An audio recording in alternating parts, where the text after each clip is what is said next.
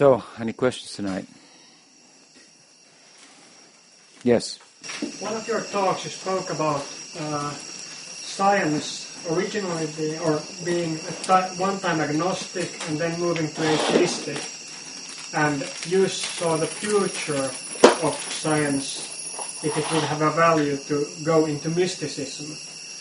So, can you speak a little bit about what you meant with that? Well, a little bit. What I meant by that was that the way it goes for me is that science, modern science, was born as a Christian. So I think you know that history. In Europe, the scientific revolution took place a few hundred years ago, and everyone was Christian, practically.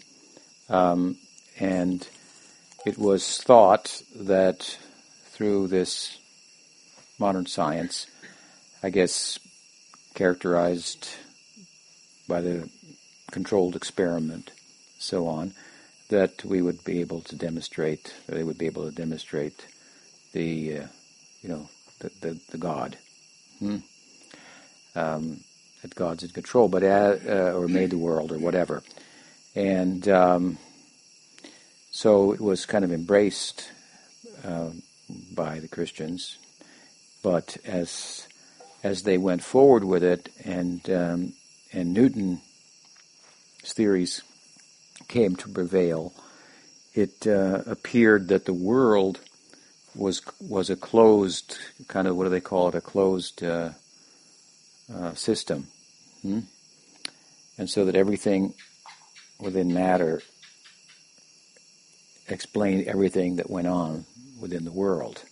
And as a closed system, in other words, there was no room for anything from outside to come in and influence the world, as it was thought previously in Christianity that God performed miracles, intervened, and so on. And so all the miracles and this kind of thing started to be relegated to superstitions of the past and so forth. And so as that developed, and the idea that the world was a machine, like a clock was, I think, the classic example.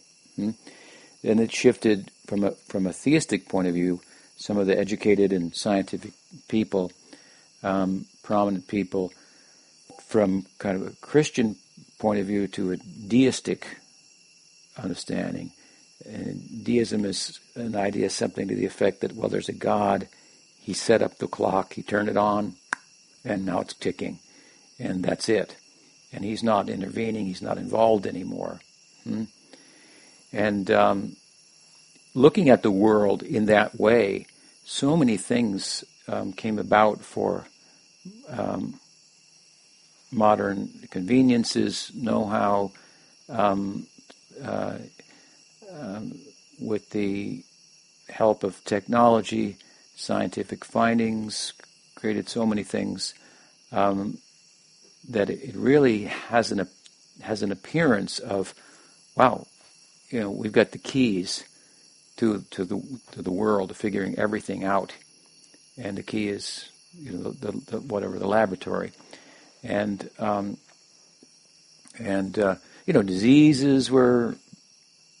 The plagues were being dealt with, which might have been thought to have been, because people were bad or something, and they got the plague, and so on and so on. So they were.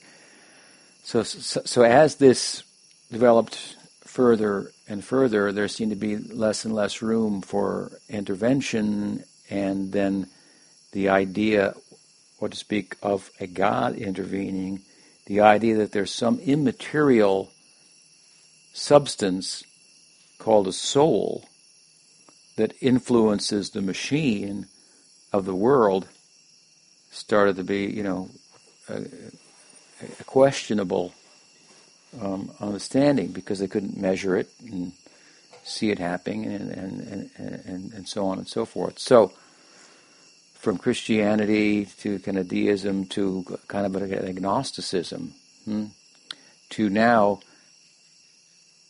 it's not unanimous, obviously, but there's a dominant atheistic temperament in modern science. At the same time, that's the case. Interestingly, what has happened is that the machine of matter, as it's been thought, has started to become a question. I'm often talking about the idea that consciousness is not reducible to matter. I've argued about that, and that's obviously a spiritual argument and so forth. And but to emphasize my point, it would be fair to say that what is it that you want to reduce consciousness to? Matter. And what is matter? In other words, the machine of matter has started to show that it doesn't really work like a machine. Noam Chomsky, he gave a lecture, and in the lecture he made this point. There's a famous book called The Ghost in the Machine by a fellow named Ryle, and in times gone by, everybody in school read it. His idea was that this ghost is the soul in the machine, and he was going to exorcise the ghost and get rid of the ghost and definitively demonstrate through his book there's no such thing as a soul. And Chomsky's point in a long talk going through the history of science reached a conclusion, on his part, a conclusion that really, if we look carefully at the history, what's happened is that the machine has been exorcised and the ghost remains. The ghost of consciousness. Consciousness is there. I mean, it's the only thing we know really exists. Our own consciousness, so to speak.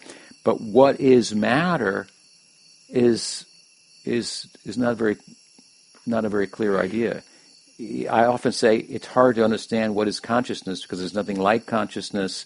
Consciousness is not a thing. There's nothing to compare it to, and so forth. Well, you can start making an argument like that about matter too. Not exactly the same argument, but the same point. What it is very much in question. And aside from the idea that in order to fit consciousness into the world, we might need a new science, which many people want to say, no, we just have to reduce consciousness to matter and demonstrate, so forth. Aside from that argument that we need a new science to fit consciousness in, we need a new science just because our explanations of old explanations of time-space are just in question. They work in some pragmatic ways to produce certain results, but of course what I'm talking about here, and I'm not a scientist, but I get an overview of it all as much as I feel is necessary. What I'm talking about is the shift between the classical worldview of the world as a machine to the quantum mechanic perspective. And while the classical world is wholly deterministic, it was thought that we can predict everything that's going to happen. Everything, the wings of a butterfly, whatever's going to happen, we can predict it. So that surety, that confidence, is something of the past. And there are things that quantum physics, quantum mechanics demonstrates that just don't fit. They just don't make sense. So the dominant thinking, well, amongst the majority of people, we'll figure that out later.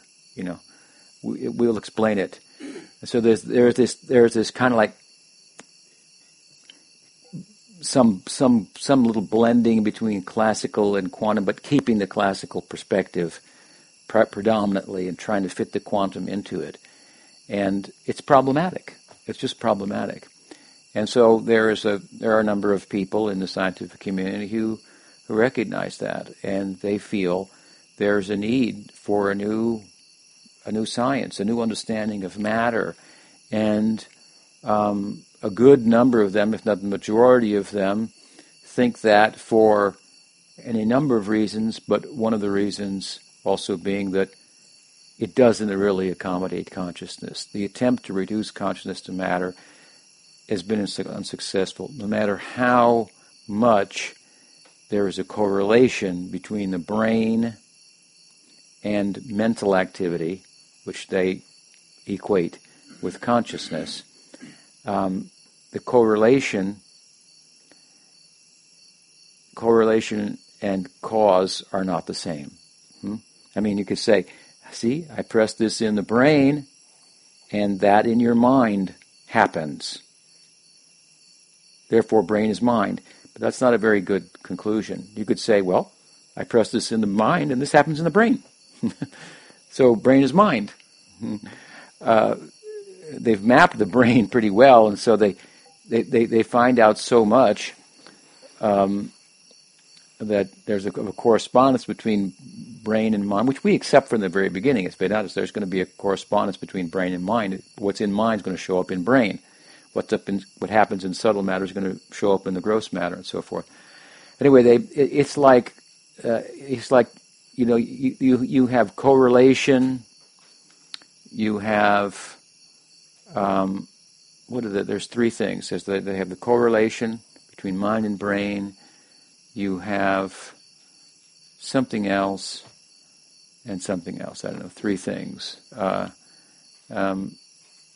forget them. But it's like the television, You can find all kinds of correlation in the television, but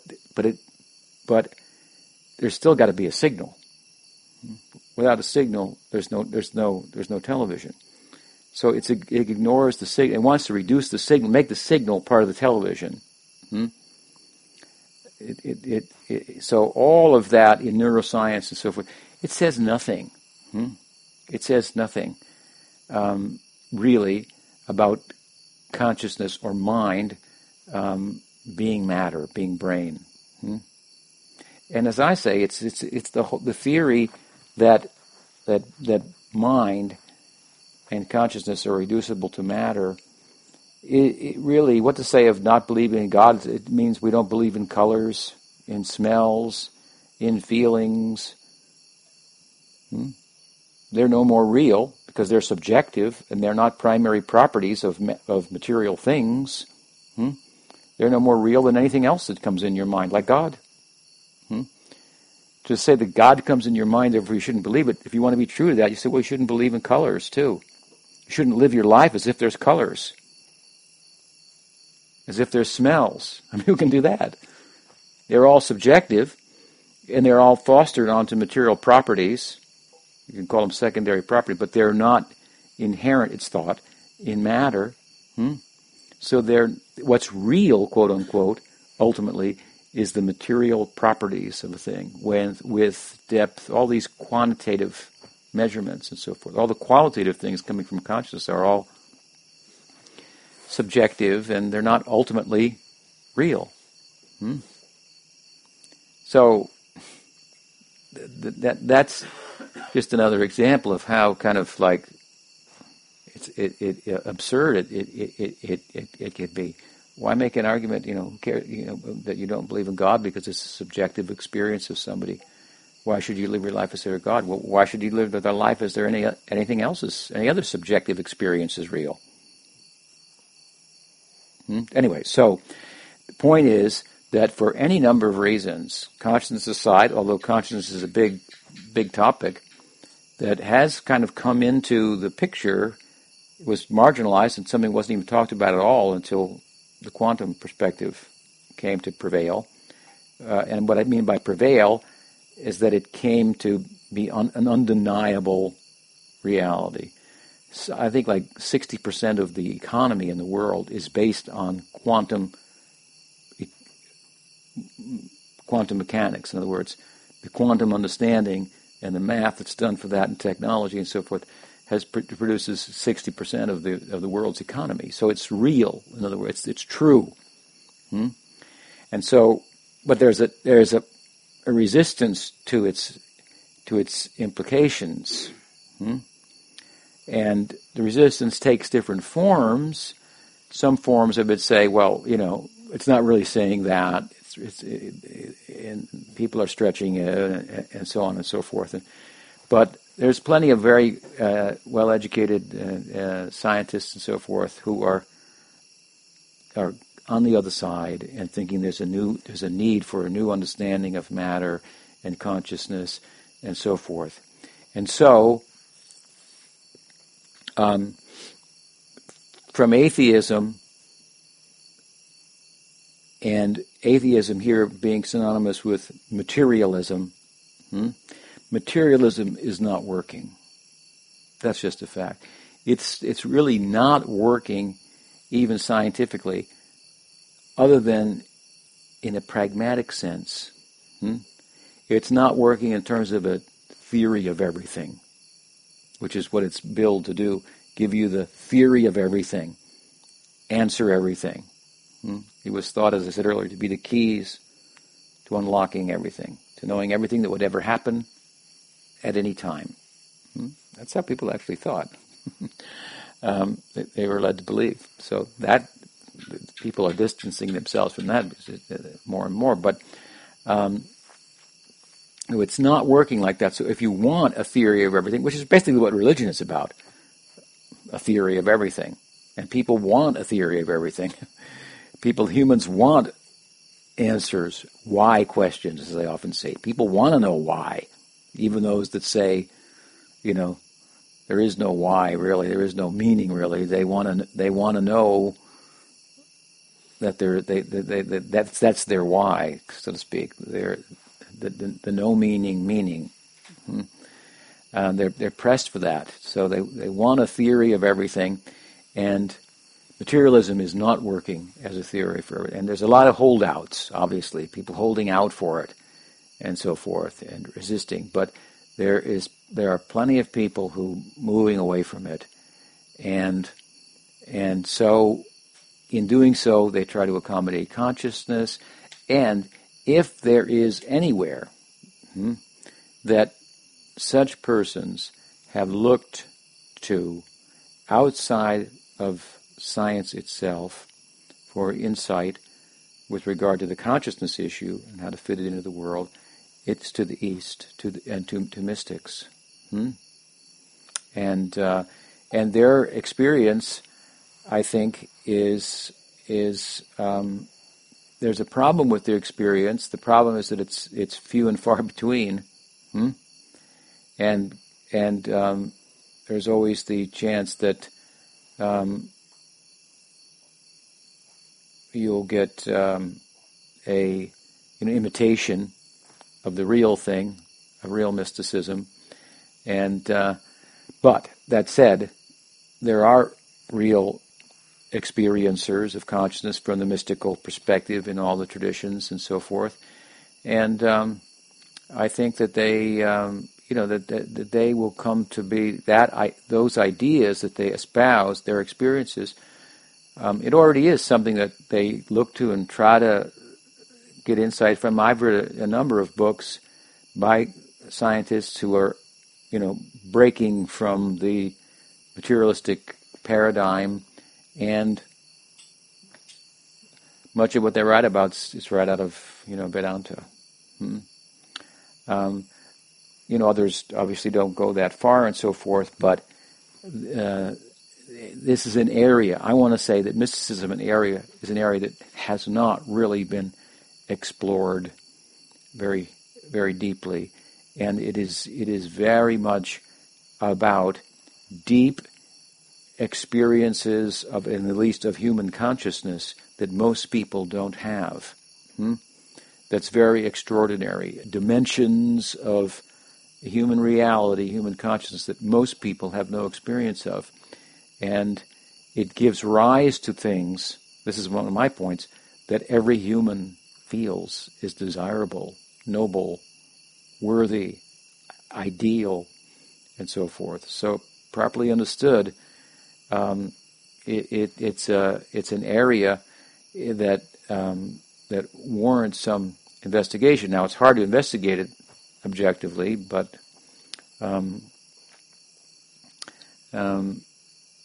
objective investigation is not all there is. There's also subjective reporting from one person, another person that corresponds.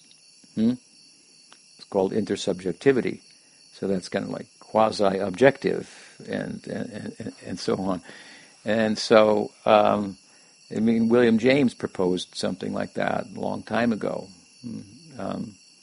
And so, so I just think this is a big field, and I also feel that while materialism and atheism, as much as they are equated, rejects religion, they are really, for the most part, rejecting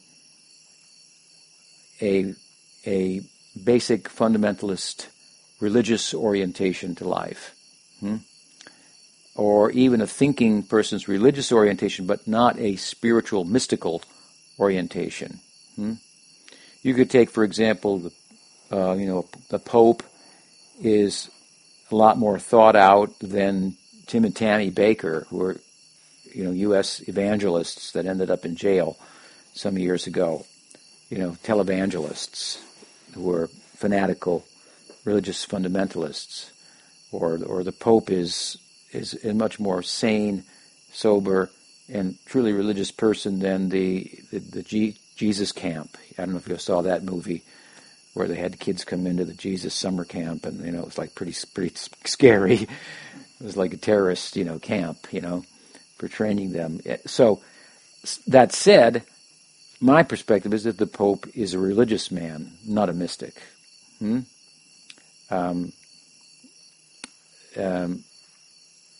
don't know him personally. This one, is pretty nice comparatively and so forth. But Catholicism for a long time has been much more religious than it has been mystical, and it has distanced itself from its mystical past of many saints that were true mystics, and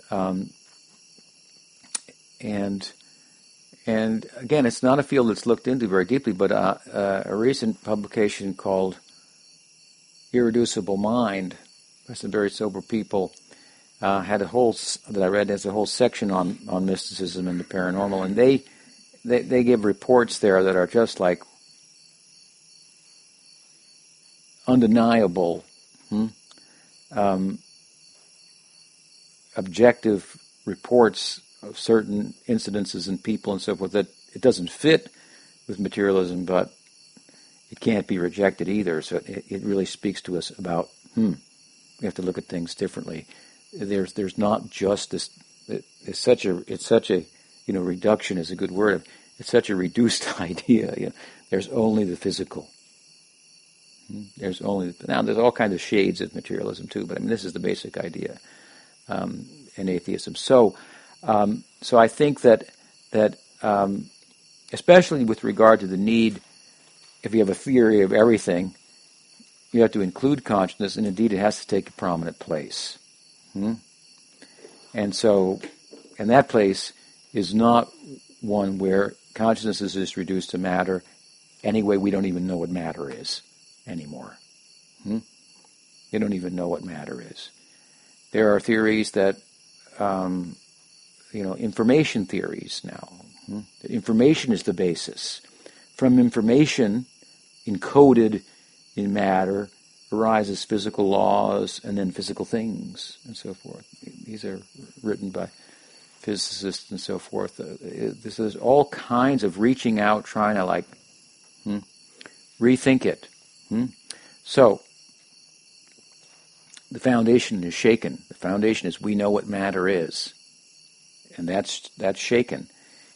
And so, and then we have to deal with consciousness. And so while materialism and atheism, as much as they are synonymous, they aren't entirely, I suppose, but I kind of think they are. They oppose religion, but they haven't come to deal with mysticism. because the largest prominent face of the spiritual is the religious community. And all these debates between atheists and religious people are all debates between religious people and atheists, not between mystics and materialists. And so that's a different kind of discussion. And what is the nature of consciousness? What is the nature of matter? Matter has become more like consciousness today than people thought it was, this hard stuff. It's more like, not much as you think consciousness is like airy and spacey and you walk through walls type stuff, when there are no walls to walk through is now, wow. or they say there's how much space is there between every atom or something, that's that idea. You put a football field there, and how does that go? You don't know. I forget. If you put an orange, I think orange on a football, then from one side to the other, between the distance between the two oranges, is it? Or a small fruit or something like that. Anyway, the distance between atoms, I guess is what it is like huge. We thought, there's all these hard things made of these atoms combined together. I mean, I'm not a scientist, but at any rate, my point is that I can guarantee you, what is matter is a real question. So if you want to reduce consciousness to matter, if people want to do that, you should ask them, what is matter? By the way. You want to reduce it to matter. You don't even know you can't even say definitively what matter is. So maybe I'll start there.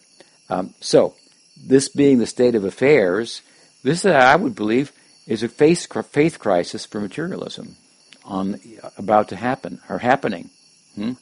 It is happening. And people are breaking ranks and in some ways and trying to redefine matter and so on and so forth. And so where you have this kind of thinking materialistic person, but an objective one. I think a thinking and objective person will see that there's a problem with physicalism. It doesn't work. You can't make a theory of everything from it. There are too many gaps. Explanatory gaps. We don't need to fill the gap, as they say, with God, but there's nothing else to fill it with. There's a gap, and it's about as wide as the Grand Canyon when it comes to, we were just about to reduce consciousness to matter. Yeah, it's like we're just about to jump across the Grand Canyon. That's a big, I don't know if you're not from the States, but the Grand Canyon is a big divide. So they're so far from a theory of everything, so to speak, that it's really a crisis. So, that said, a thinking and objective person, I believe, is a person that's breaking away from that other idea, the predominant ideas of matter and the classical perspective. Not that there aren't any truths to be found there, but as a comprehensive explanation, Newtonian physics, doesn't work. So who's breaking away from that and thinking in their own world in a scientific way, and looking for other answers and so forth, is a person who is open-minded and objective in the full sense of the term. And from the religious point, and here's a materialist, and then you have a religious point, the religious people who are mystics, they are also very objective. And, there's a lot of objectivity to mysticism in a practical sense. You have to be objective and not be attached and biased and so forth. And the detachment that's involved brings about objectivity and so forth. So these people are objective, sensible, and they're experiencers and so forth. So these two groups have something in common, that materialism and religion just don't. It seems like religion is faith, and science is fact. But here we go to another space, so to speak, an extension from that stalemate argument between religion and materialism to a dialogue, really. And so, because my perspective is what it is about consciousness, then I think that ultimately the science has to come to embrace consciousness for what it is and understand matter in relation to consciousness, and which gives consciousness the kind of upper hand or the predominant role, and however, in a distant way, even if just by observing, it animates the subtle and the gross, the psychic and the physical dimensions of matter, and so it's what really matters, as I say. So that's my thinking about it. So, therefore, from science being born as a Christian to becoming a deist and then an agnostic, to an atheist, to a mystic, because I think that the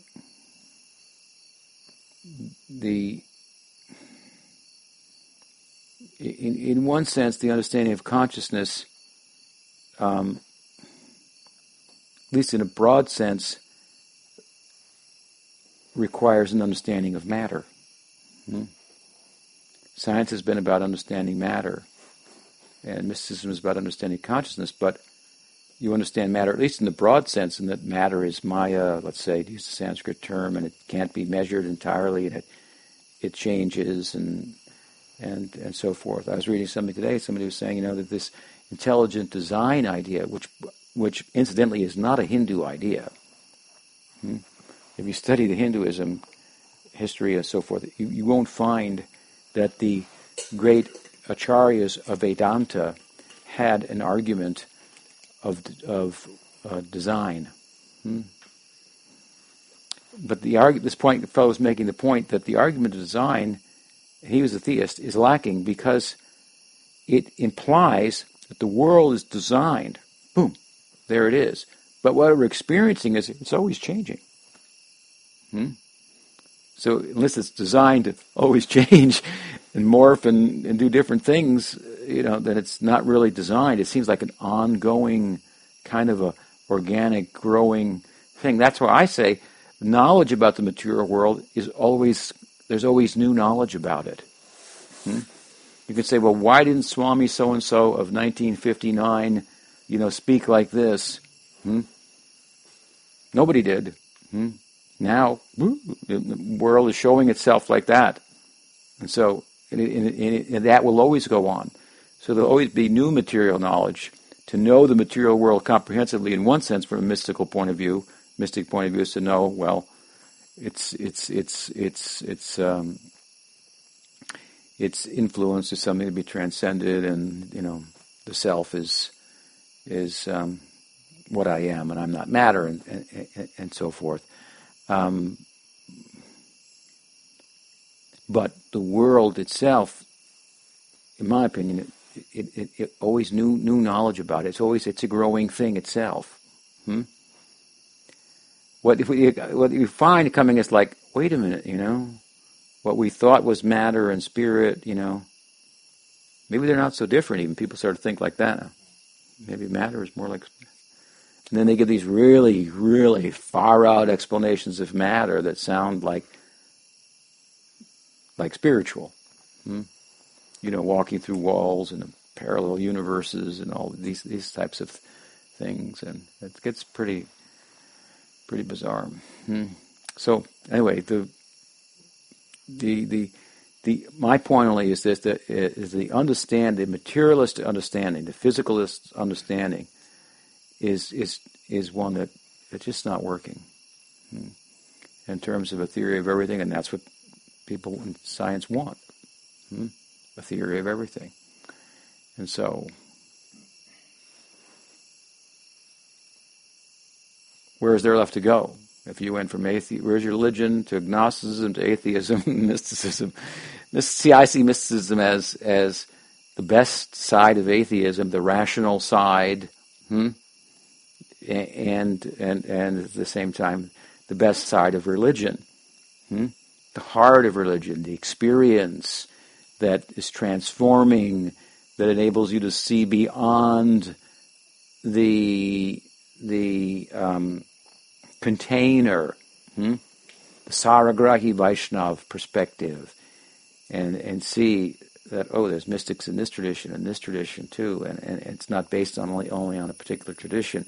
There are different types of experiences in transcendence, different types of enlightenment, and so forth, and that kind of openness that's at the heart of religion. So you have the best of both. If you take these two are at odds with one another, you take the best from both, and it has to go there.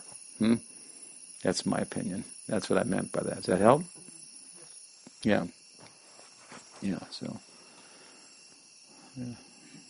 we're, in my opinion, experiencing the beginning of such a shift. What else? I'm a little puzzled by something you said today and yesterday, that there's no qualities present within the objects like smell, taste, and all this. But then, like in the Sankhya, we have sense objects. Can you help me to understand that there? What do you mean? Like, it's like the 24 elements of the world. The sense objects are part of that, and I mean, is it the question of the qualia? No, I'm saying, from a materialist, if I understand your question correctly, from a materialist, physicalist perspective, which is predominant in the scientific community today, the material objects don't have any of those subjective qualities in them. They only have weight, mass, velocity, and so forth. We, as from the subjective world, posit those things on them. They're not inherently there. And so, as much as the subjective world is kind of dreamy, whatever, and not hard and objective, it's thought not to be real in the full sense of the term. That's one thing. What Sankhya says in the Bhagavatam, that's another thing. The Sankhya seems to posit certain what we might call subjective qualities to matter. Sankhya says that, the Bhagavad Sankhya. And so I was mentioning a person who was developing a theory in which it was really inspired by the Bhagavad form of Sankhya, that says that actually matter has what he calls relational properties. He's developed this term over 30 years, relational properties. And these are the subjective qualities that Sankhya is talking about. And so it's some idea that, and I don't, he hasn't even completed his theory, but for to speak of me explaining it, but it's basically that the Godhead manifests the material world and injects, so to speak, consciousness in it, and by doing that injects and encodes meaning into matter. And so what the material objects are actually, let's say you took matter, the pradhan, undifferentiated matter, and then consciousness is projected on it, and then material things, as we call them, are really symbols. They're symbols. So it's a semantic means symbol in this sense, understanding of matter. So the things are symbols. So let's take like quantum mechanics. They wonder how, sometimes it's it's the particle is a wave, or it's a particle. A wave, it's a particle. It's a wave, it's a particle. So perhaps one of the arguments is, well, it's neither. It's a symbol. It's a semantic symbol. And when you understand it as a semantic symbol, then you understand why it's doing what it does, which doesn't make sense to you now because you're looking at it as a thing that only has these primary properties. So it's a different way of looking at matter, in which matter at the dawn of creation is encoded with meaning, and that's what's being said in the Sankhya of the Bhagavad. It's from this comes smell, and those are all properties from the Sankhya perspective. They're not properties from the materialistic perspective, but they appear to be from the Sankhya perspective. Now, how do you take that and you explain that? I mean, the Sankhya of India, it's thought to be something like the Greek basic 5 elements. The difference is, of course, in Sankhya they got 24 elements, and consciousness is also talked about, and it's quite more of a complex system. So while the Greek system is arguably pre-scientific, Sankhya may be able to inform a post-present scientific perspective that it isn't. It's lacking in need of change. I don't know enough about his theory to. It's interesting. I like the idea, because obviously it gives more value to the Sankhya theory that's incorporated into the Bhagavatam. Vishwanath Chakravarti ends his Bhagavatam commentary with statements like, and it doesn't matter that there's Sankhya and there's Nyaya and atomism and so forth in the Bhagavatam. So he seems to take a distance from it, and say what it's really about is such and such.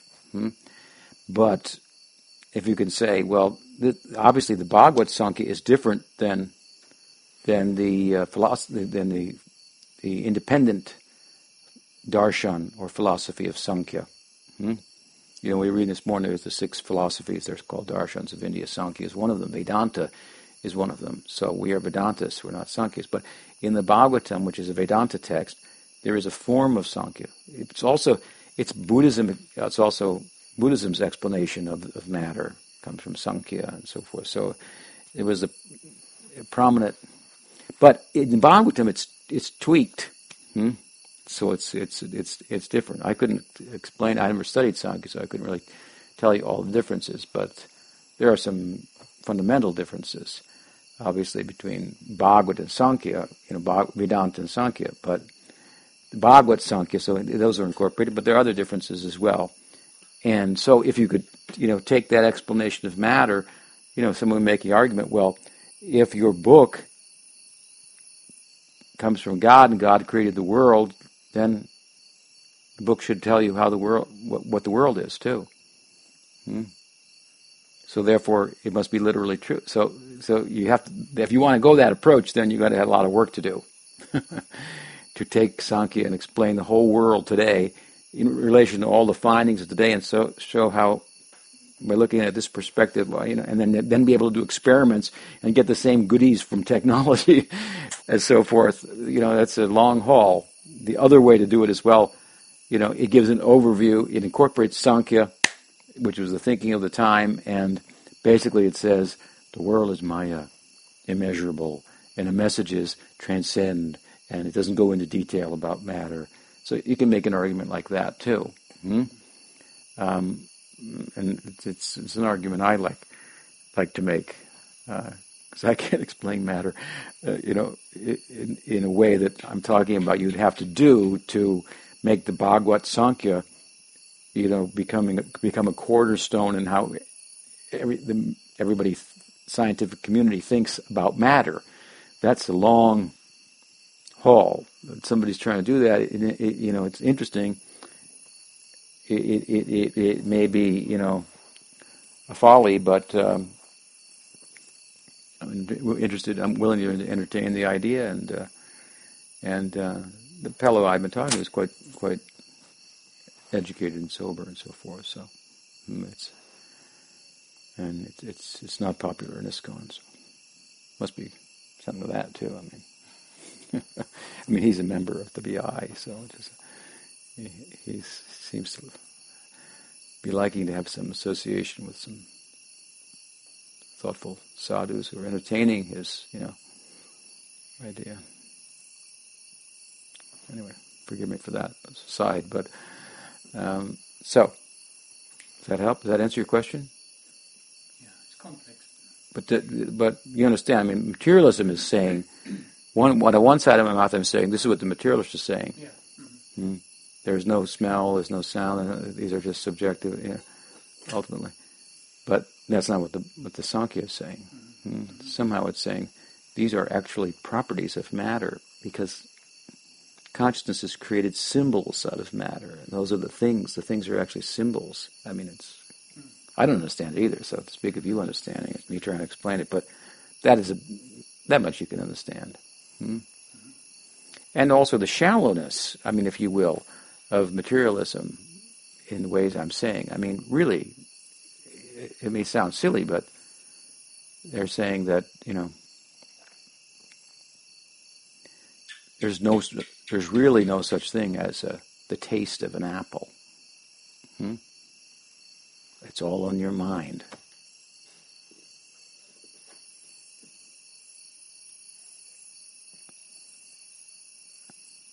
You could say, well, okay, in the mind, your mind is just a brain. Hmm? And watch. We turn this off in your brain. See, there's no taste of that apple. See?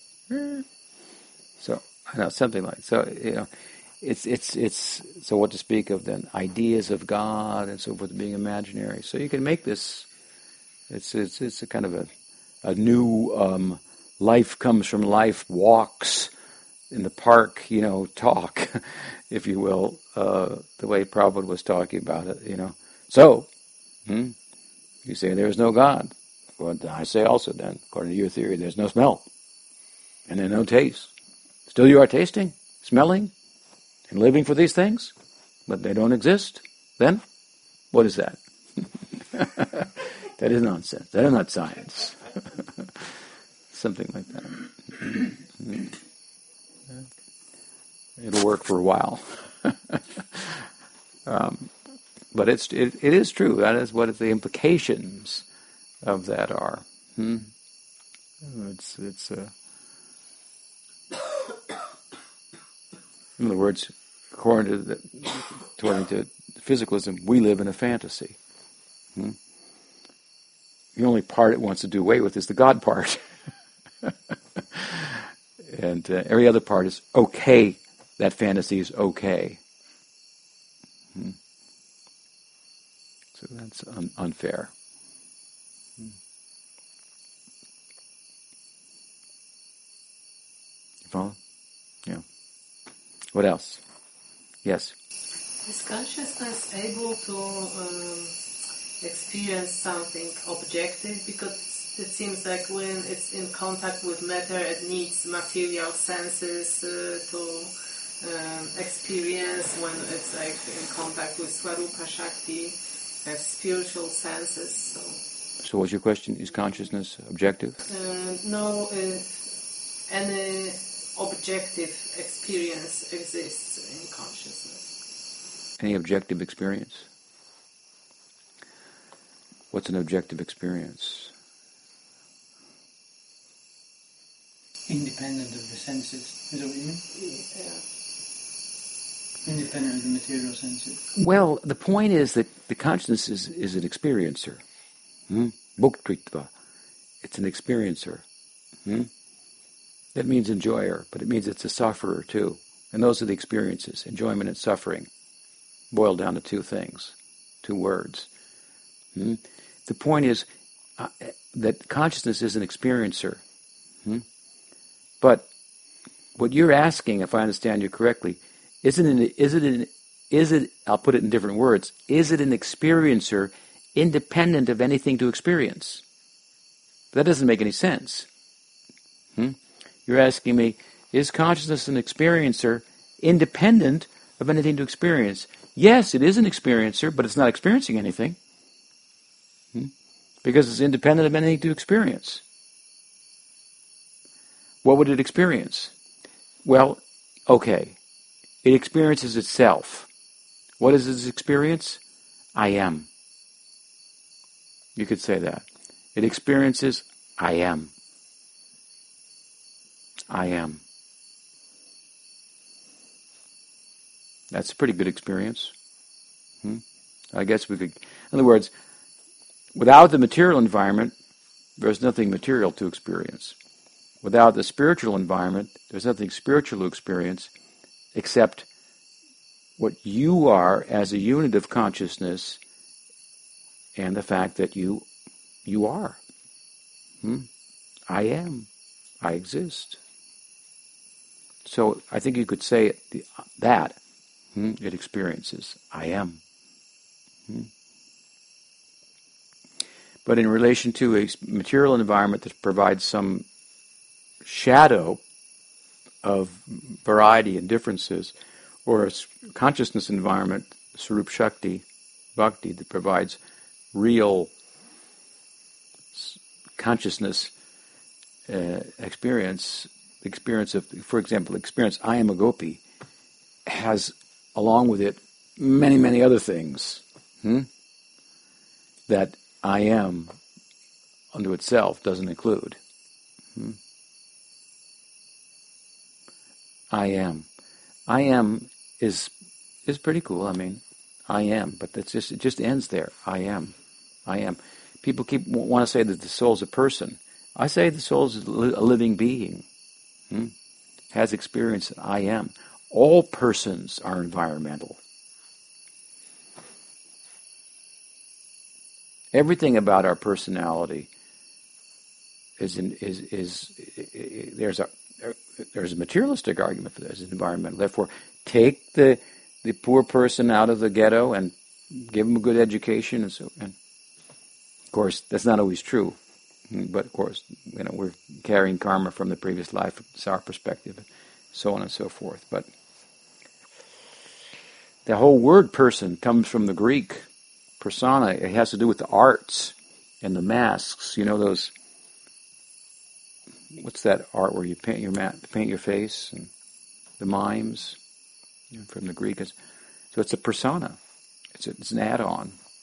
Of course, when your persona is spiritual, the add-on is substantial because there's a mixing between the Swarup Shakti and the Tatastha Shakti.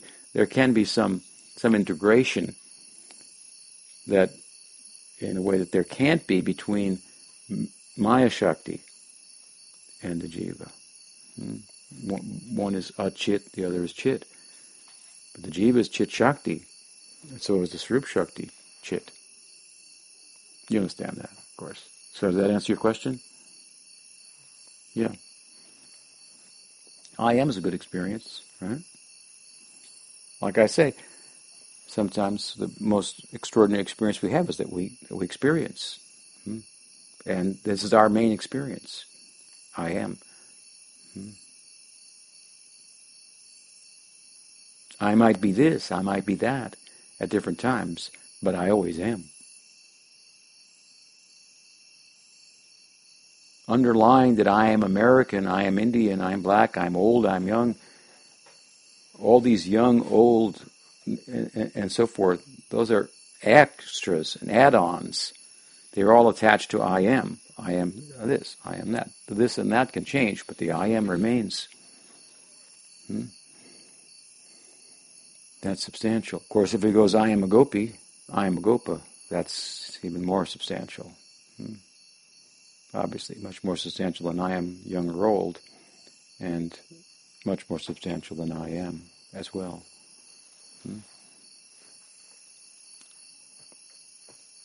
What else? Yes. You probably answered this many times before, but I met during this year devotees from different groups, and I heard two different translations of the Maha Mantra. One was something like, "Oh Krishna, oh energy of Krishna, please engage me in your service." And another one was that the Hare Krishna part is like Radha and Krishna together, and then Krishna, Krishna, Hare Hare means that they're separate, so it's about union and separation. So I wanted to ask you, How you would translate the Mahamantra? Well, I don't. Prabhupada translated it, "O Krishna, O energy of Krishna, please engage me in your service," like that, very simply. But I really don't think there's a translation in a sense. I mean, Krishna means "O Krishna." Hare means "O Hari," or it could mean "O Hara," which is where they get the idea that it means "O Radha," or it means "O Ram." So Krishna, Hari, Ram, what's the translation? All attractive, he who takes away, the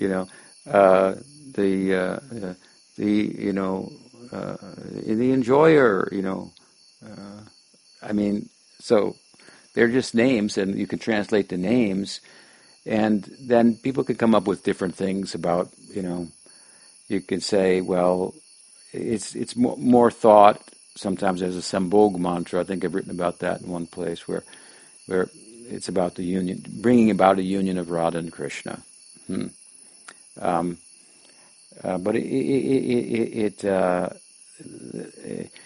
it depends who's chanting it. For example, you can find Jiva Goswami is a commentary on it, and who else? Some others. But they're not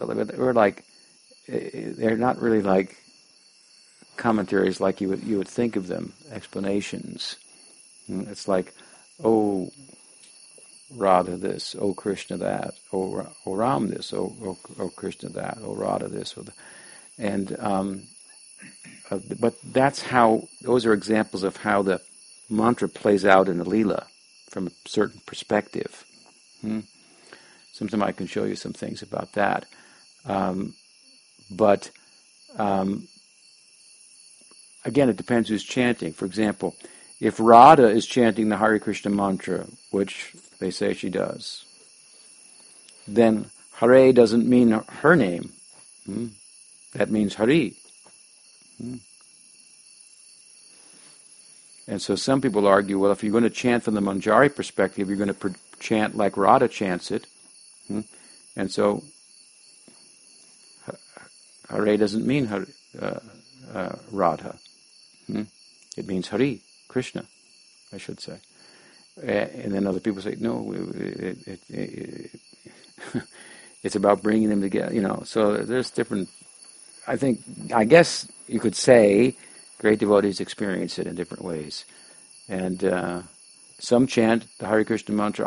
I've been in places in South India where the Hare Krishna mantra is chanted 24 hours a day since the dawn of creation. And the name Ram is thought to be Ramchandra. And Prabhupada cites an argument between two of his disciples in his purport in Chaitanya Charitamrita, where one said the name Ram means Ramchandra, and another one said, no, it means Balaram. And Prabhupada said it could be neither one. Depends.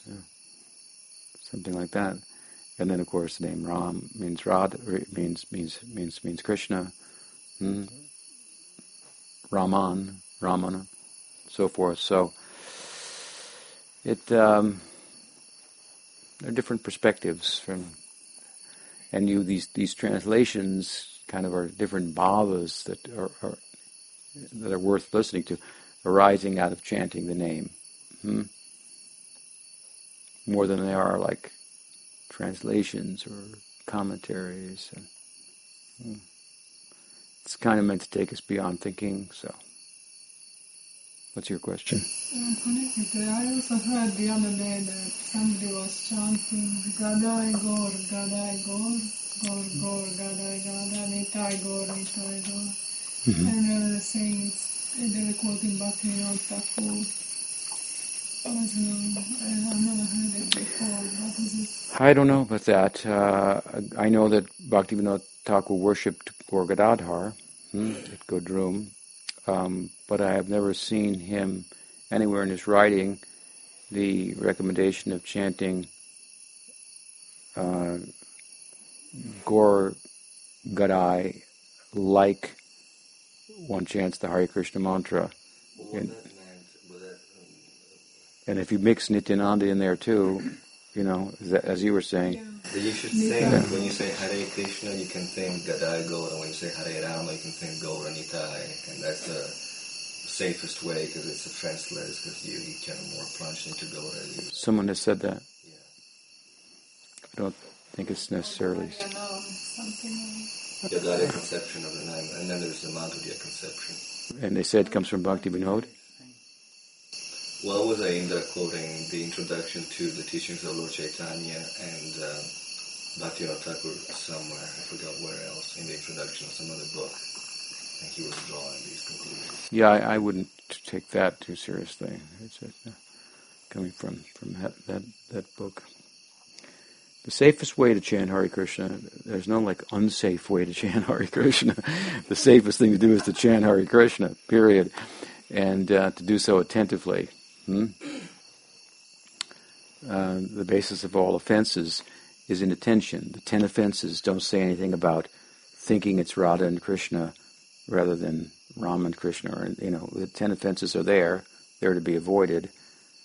Seems like he's invented a potential offense that needs to be avoided by a concoction of how to chant and so forth, and as if there's a safe way to chant and an unsafe way. And it almost sounds like, it sounds a little bit like Nitai Gaur Radhe Shyam, Japa Hare Krishna Hare Ram, something like that, which we don't personally chant.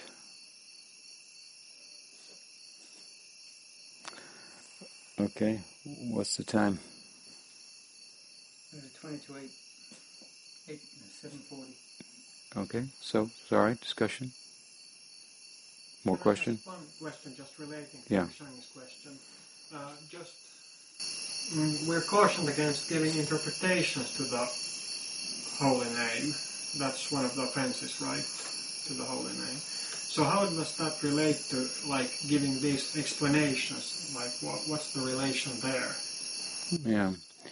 Well, that's a good question. I think the interpretation of the name is, the way that Mahaprabhu dealt with that is that the name is Krishna.